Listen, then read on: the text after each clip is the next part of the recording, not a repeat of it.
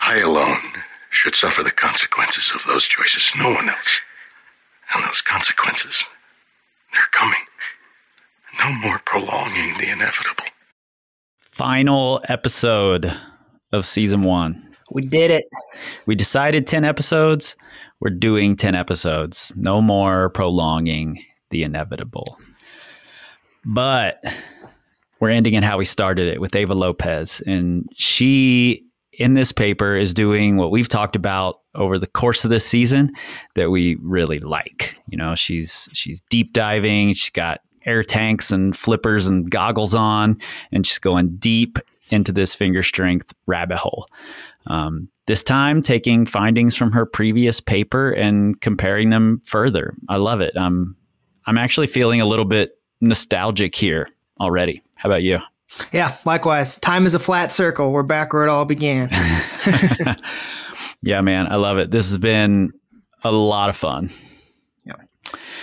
All right, the paper today, comparison of the effects of 3 hangboard strength and endurance training programs on grip endurance in sport climbers. Authors, Ava Lopez Rivera and Juan Jose Gonzalez Badillo. The Journal of Human Kinetics, 2019. And the aim of this study was to compare the effects of 3 8-week finger training programs using dead hangs, a maximal, intermittent, and a combination of the two on grip endurance. I love it, man. I love the deep dive. I love it when science works how it's supposed to. Yes, science! Yeah, and as we go through it, you know, there's going to be a lot of similarities between the two papers, you know, the episode 1 paper and this. Mm-hmm. And it's a really good representation of how a lot of research is done, where they just tweak a few things, just tweak a few variables, keep tinkering, but a lot of the bones are the same. So, and it's cool to see the process, you know, and things move forward. Yeah, damn it. This makes me happy. All right, let's jump into this thing. You clearly don't know who you're talking to, so let me clue you in. I'm Paul Corsaro. I'm Chris Hampton. Look, you two guys are just guys, okay? And you're listening to Breaking Beta, where we explore and explain the science of climbing. And with our skills, you'll earn more than you ever would on your own. We've got work to do. Are you ready? I am indeed. We're here. Are you ready? I'm not ready for it to end necessarily, though I could use a break from reading research papers. So yes, I am ready. And for the last time in season 1, Paul, why don't you take us through the methods? In a scenario like this, I don't suppose it is bad form to just flip a coin. Alrighty, so they started out with 38 participants, 32 male and 6 female. They ended up having 26 total participants because 12 participants did drop out of the study due to illness, personal issues, and other commitments. When I first read that sentence, I first thought it said 12 participants dropped out just because of illness. And I was like, Jesus, that is some bad luck. But it looks like a combination of things. But so all of the participants had at least 2 years of climbing experience, climbed the minimum level of 7A, which is 11D-ish. It looked like the mean was around 13A or so for ability level. They had not used dead hangs in the 4 months preceding the study, which again, I thought was a great way of just controlling for the novel training effect for if some people had it and some people had. Yeah, it's smart, but it surprises me that they found that many people who hadn't done dead hangs in 2019. I mean, I could see it. This season was the first time I've used a hangboard in 2 years, so I bet they're out there. And I used to be, always hangboarding, so I'm sure they found people in positions that just hadn't used it, or climbing outside, or just doing other training. So yeah, totally. And apparently, hangboarding made 12 of the people sick. So that's what we're taking from the study. Hangboarding makes you sick. Oh, man. But okay, so anyway, moving on. So they started out, they were put into 3 groups. There was a max hang group, which performed 10-second hangs with added weight. There was the intermittent hangs group that did a repeater protocol of sorts that I'll get into in a second. And then there was a max int group where they did max hangs. Or wait, is that right? max hangs and then went into intermittent hangs? Yeah. So in her first study, what they discovered was that and at the time they were calling it MAW and MED, max added weight, minimum edge depth. So the group 1, which is the max hang group, did the MAW to MED. Mm-hmm, that's right. 4 weeks of MAW, 4 weeks of MED. And then the int hangs did intermittent hangs, essentially a repeater protocol for the entire 8 weeks. Mm-hmm. And then one group did max added weight followed by intermittent hangs. Took me a while to understand all that because of the different nomenclature that's used, the max hangs versus MAW and MED. That confused me a little bit at first. Yeah, right. So the max hangs was, maximal dead hangs with added weight, and then they did maximal hangs on the minimum edge. Yep. Okay, cool. Right. We got there. Yeah, I needed to read it again too, apparently. But anyways, so this was 8 weeks of training with testing at the beginning and then testing at week 0, week 5, and week 9. So they tested before, did a 4-week block, tested on week 5, did another 4-week block, and then tested again. So they didn't look at the detraining effect as heavily, it looked like, on this one. Right. But, interesting, I think. So the testing was very similar to the last paper. So they used an 11 millimeter edge for the endurance testing, held the edge as long as they could until their shoulders extended, knees flexed, or they lost contact with the edge. The more I think about that as a cutoff point for testing, I actually really do like it. When you start just kind of doing whatever you can to hold on, it's a good control, I think. Yeah, I kind of like that. And then they did the maximal strength testing on the 15 millimeter edge for 5 seconds. And they took these measures and would look at the endurance one after the fact.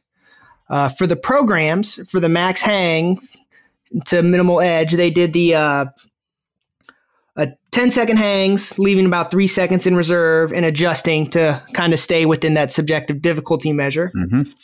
The intermittent hangs were where they did the repeater protocol of sorts. So they started out with 4 reps of 10 seconds on, 5 seconds off. That was a set.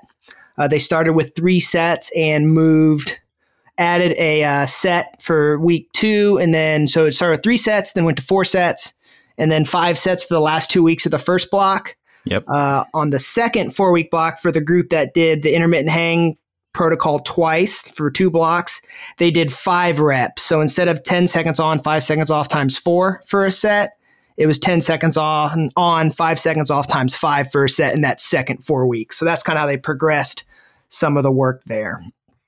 And then, so we had those 2 groups, and then one group did I got it here, the max hang protocol, and then went into the intermittent hang protocol as well. So those are the 3. Yeah. And during all of that, I think it's important to mention that the same as in her first study, participants were climbing quite a bit during that testing. And, I think it would be damn near impossible to find a group large enough to study that isn't also climbing at the same time. It's why we're doing this, and getting people to not climb for 8 weeks while you're only hangboarding sounds like a study that's going to have no one in it. You would have a small sample size there for sure. Yeah. And they, same as the first one, it says a typical climbing session included 3 to 10 sets of 3 to 90 move routes with levels of intensity from 70 to 100% of the climbing grade performance. And they did that 6 days a week, with Friday being the rest day, and each session lasting 1.5 to 2 hours. So quite a bit of climbing being done. And they were also climbing outside on the weekends. I think though the whole plan was supervised and monitored by Ava. So I think there was some variability, but I think it was probably well controlled, I would say. Yeah. It wasn't like they were just go do whatever and then we'll come back and train. I think there was some oversight there, which I think was good. Yep, totally. I do like a lot, actually, that they, and again, this harkens back to what we like about science, but I love that they're using the same testing edges. They're using the same edges to do the workout on, and the same methods and everything that was used in that first study, the 11 millimeter for the endurance and the 15 millimeter for the strength. 235 M&M tube furnaces. It's millimeter. Millimeter. I'm fluent in millimeters now. I love it. All right, let's take a quick commercial break and let's come back and look at the interesting results from this paper. Please. All right, I really need a break here. Okay? Hey there, it's Lana again. Since we've already established that you're of the super nerd variety who's actually listening to Chris and Paul talk about science stuff, we've got something else we think you'll geek out about. Our new Community Forum and Knowledge Hub is an online meeting place for climbers and nerds like you. From community to training talk, philosophy, to yes, of course, even more science, you dweebs. Yes, science! Did we mention it's not on Facebook anymore? So you can avoid the social media doom scroll and your aunt's nonstop posting of pictures of her dachshunds. Okay, but I actually love seeing those photos, so keep it up, Aunt Brenda. Those Halloweener costumes were on point. Plus, if you have any questions or want to suggest a paper for Chris and Paul to discuss, looking at you again, nerd cadets, it's the perfect place to get in touch with us. Okay, so you can find the forum at community.powercompanyclimbing.com or just follow the link in your show notes. See you there, nerds! Let's all go back to work, for Christ's sake, okay? All right, we are back from our quick commercial break, and let's take a quick look at the results on the endurance of sport climbers after these 3 different hang protocols. Whatever you think's supposed to happen, I'm telling you, the exact reverse opposite of that is going to happen. I think that's actually partially true with this study, and we'll get to that eventually. But first, number 1, the all intermittent hang group that did intermittent hangs for the entire 8 weeks showed the best endurance gains, and those were pretty big gains, 45% increase in their endurance test. Yep. And then another group that saw significant changes at 8 weeks, not at 4 weeks, but at 8 weeks, was the max hang group. So that was the group that did the 4 weeks of added weight hangs and then 4 weeks of minimum edge train. So in the previous paper, theirs was 34%. Yeah, which is significant for real. Yeah, that's pretty damn big, especially considering they were using an all strength based protocol. Mm-hmm. And seeing those kind of endurance gains. So that's really cool to see. It was interesting that there wasn't a significant jump in that first 4 weeks and then a big jump that back 4 weeks. I thought that was kind of interesting to see the interaction there. It's interesting at that 4 weeks what is going on. I'd love to hear more about that. Surprisingly, the max hang to intermittent hang, so doing max added weight followed by intermittent hangs 4 weeks each, didn't show a big increase in endurance. They did show an increase, small, but did not show a huge increase. And this could be due to several things, not least of which is that they were the highest testing in test number 1. Mm-hmm. And then they had several people drop out. This was the group most affected by the hangboard makes you sick. So it's entirely possible that the remaining people in this group just had less room to see gains. Maybe they were the stronger of the group. We don't really know. Yeah, it's really interesting because, you're taking the added weight one, which was shown to be a very effective part of the protocol in the previous study. And then the intermittent hangs, which had the biggest increase when you did 2 chains of that. And when you blended them, you would think if the sum was not bigger than all the parts there. So yeah, definitely. I think it's really interesting. Mm-hmm. I think I agree with the fact that they had less runway to improve. That seems like a logical explanation for that. Because if you look at it, so if you look at the means for the initial endurance test, the max hang group was around 33 seconds. The intermittent hang group was where they did all the intermittent hangs was around 34 seconds. Mm-hmm. And the max weight into intermittent hang group, that was over 10 seconds more. It was 45 seconds was the mean. That's right. A pretty big difference between groups. Yeah, totally.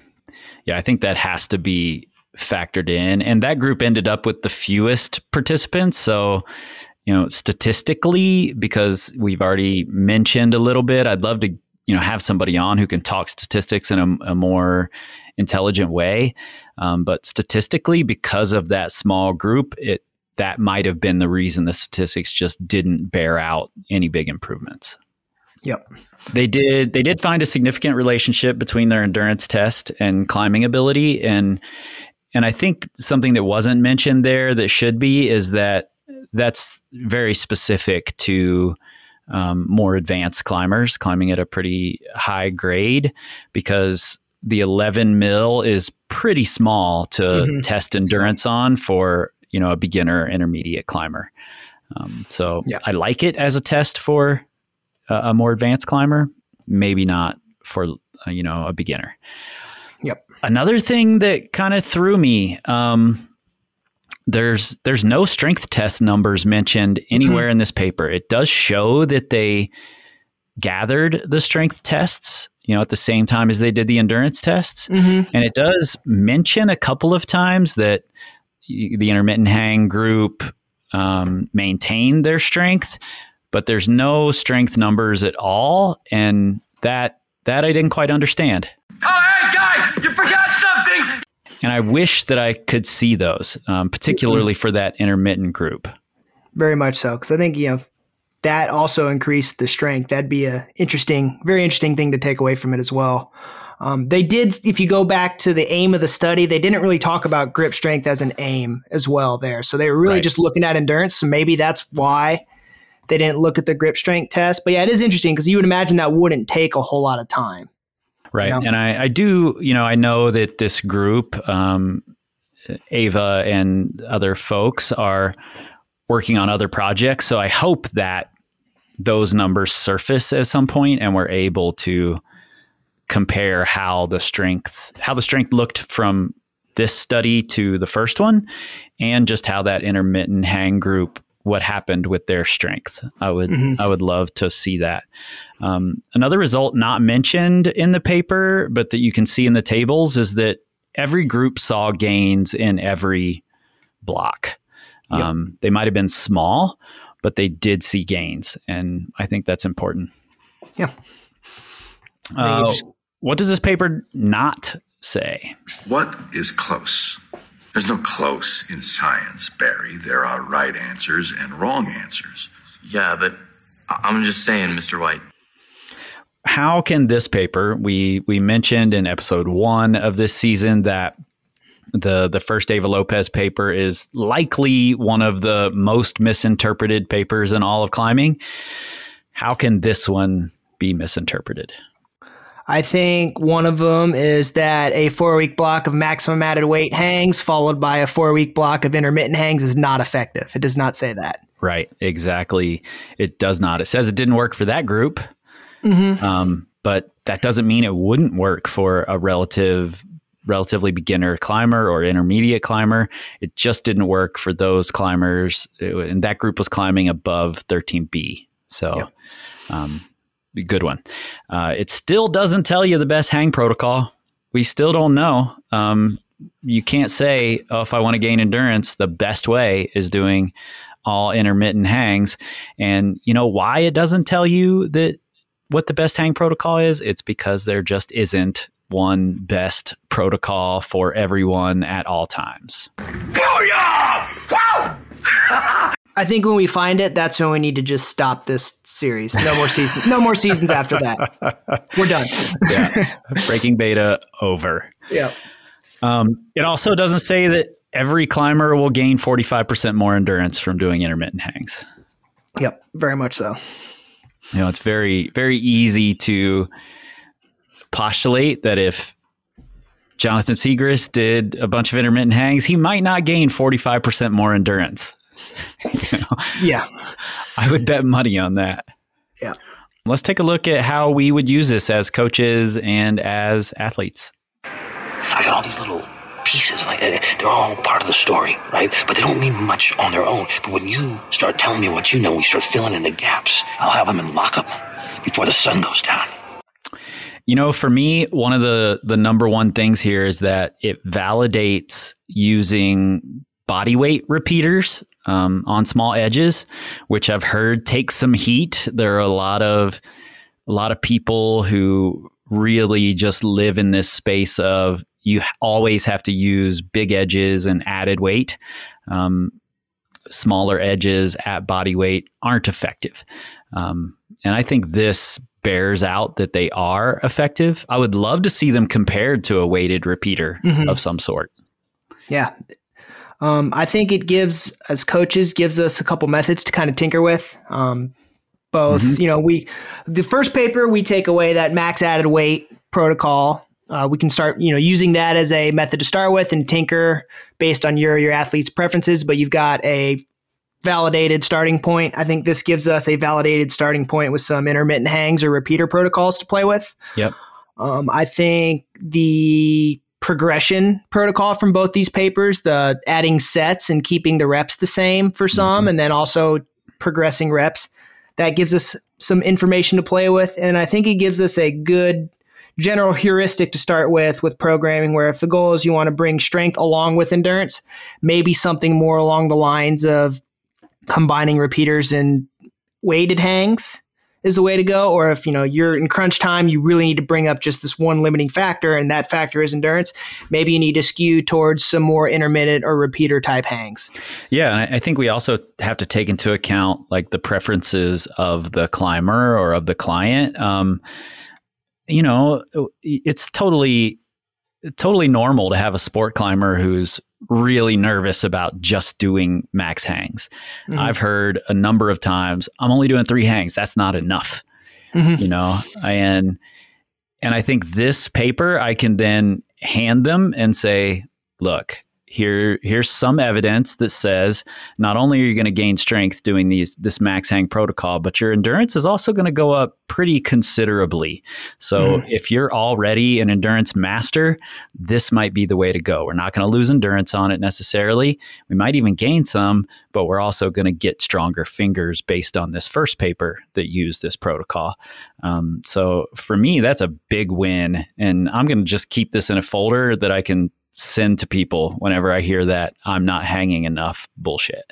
100%. Yeah. I think, for this study, you can get a lot of actionable stuff out of it, Yeah. Another thing I thought about is, the max to intermittent hang, the failure of that protocol to produce something in this paper, or something significant, could have been from some sort of fatigue that, built up by adding those 2 back to back. So I'll be sure to watch out for that if that's something I'm using with an advanced climber. Yeah. Maybe add some extra deload weeks in the middle, or just really monitor fatigue. Yeah. We have all these methods now for auto regulation and totally, subjective readiness and all that. So I think adding one of that into that just to control for fatigue might be interesting to see. Yeah. If we can get progress without blowing someone up fatigue wise and having them never be able to recover. Yeah, absolutely. And finally, from me, consistently doing some sort of hanging for the win. Do it a lot of the time. Doesn't mean you have to do it all the time. But I think it's a big win if you can do some level of hanging, because these climbers were climbing a lot. Absolutely. They were doing a lot of training. And still seeing gains by adding in this hangboard. And what I love about these protocols in particular is that the volume is really not that high at all. Right. Like, it's not a lot. And I love that. So it leaves us, we're not hanging to the death every week and doing, 45 hangs a week or something like that. So I love that. Yeah, totally. Question for you. You said you hadn't touched a hangboard in a couple of years. What's it look like moving forward for you after reading this paper and doing this whole season? Yeah, so I'm actually 4 weeks through. So I pretty much I'm running the MAL Med protocol from the first paper. And I just finished week 4 last week. I'm actually deloading this week. I'm heading to the red on Friday. So resting a little bit more this week. But I retested my hangs on the first day of last week, and I made a 20-pound increase from my first tested measure. So almost 150% of my original measure, and my fingers feel great. I don't have the knuckle issue I'm dealing with. So yeah, I'm psyched. I'll probably run the medium edge or minimum edge program, or the second 4-week block when I get back from the red, and maybe we'll play with the int group next. Yeah, so I've got some sport climbing goals. So, and I hate repeaters, and I'm not good at them. So that's probably what I need to do. Yeah, it's a pretty low volume repeater though, like you said. So I like that about it. Yeah, I'm probably going to export. Yeah, I've been adding in the MAL to Med protocol again, something I've used quite a bit.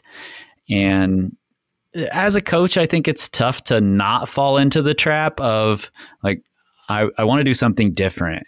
I want to do a new thing. And I think hangboarding, almost no matter how you do it, as long as you're adjusting the load correctly, as long as you're not going overboard, you're going to see some gains.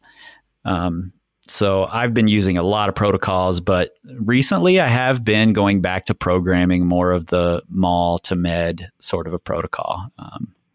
So I always find it funny how you do research and all that stuff just starts to kind of pop up in your programming, both yourself and your clients. You kind of like rediscover things. So we have a few clients at Crux who are following maybe not exactly this protocol, but we're using those elements of the set progression and keeping the volume really low, which actually is great for right now because we're rolling into a beautiful climbing season in Chattanooga. So we're able to keep training and people are feeling great on the weekends. So I'm a believer. I'm sold. Yeah. And, I'll say this for the last time in this season, and I'm sure I'll say it a bunch of times next season. This is how science should work. These deep dives. I need to Photoshop an image of Ava with goggles and an air tank and, deep diving into the finger strength rabbit hole. But this is how I like it to work. And maybe in season 2, we take a look at some other deep dives, or at some point we go down a big rabbit hole, a whole season, of just down a rabbit hole of something that could be really fun to do. So for me, this is a big win for science. And, even if one of the things we expected to happen didn't happen, that doesn't make it an unsuccessful paper. I think that's important to keep in mind. Yes, science. So you can find both Paul and I all over the internet by following the links right there in your show notes. You can find Paul at his gym, Crux Conditioning in Chattanooga, Tennessee. Definitely stop in and say hello. It's wintertime when you're hearing this. Temps are good in Chattanooga. If you have questions, comments, or papers you'd like for us to take a look at for next season, hit us up at community.powercompanyclimbing.com. Don't forget to subscribe to the show, leave us a review, and please, just like in episode 1, tell all of your ridiculous friends who still claim that they know the best hangboard protocol that you have the perfect podcast for them. In fact, just grab their damn phone and subscribe them. And maybe it'll just start playing the next time they get in their new fancy truck that just reads that your phone's in the car.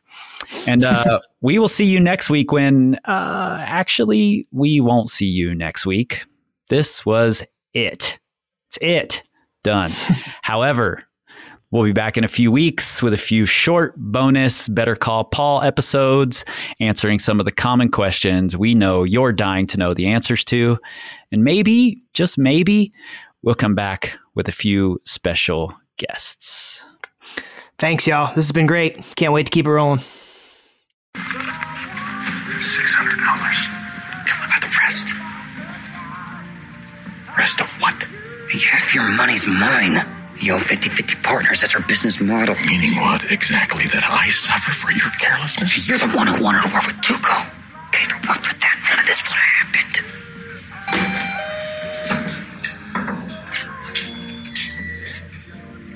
Just be cool. We'll talk about this later, okay? As for now, no contact. Understood? Oh, where are you going? I leave first. It's done! You keep saying that, and it's bullshit every time! Always! You know what? I'm done. Okay? You and I, we're done. Breaking Beta is brought to you by Power Company Climbing and Crux Conditioning, and is a proud member of the Plugtone Audio Collective. For transcripts, citations, and more, visit powercompanyclimbing.com/breakingbeta. Let's not get lost in the who, what, and whens. The point is, we did our due diligence. Our music, including our theme song, Tumbleweed, is from legendary South Dakota band Rifflord. This is it. This is how it ends.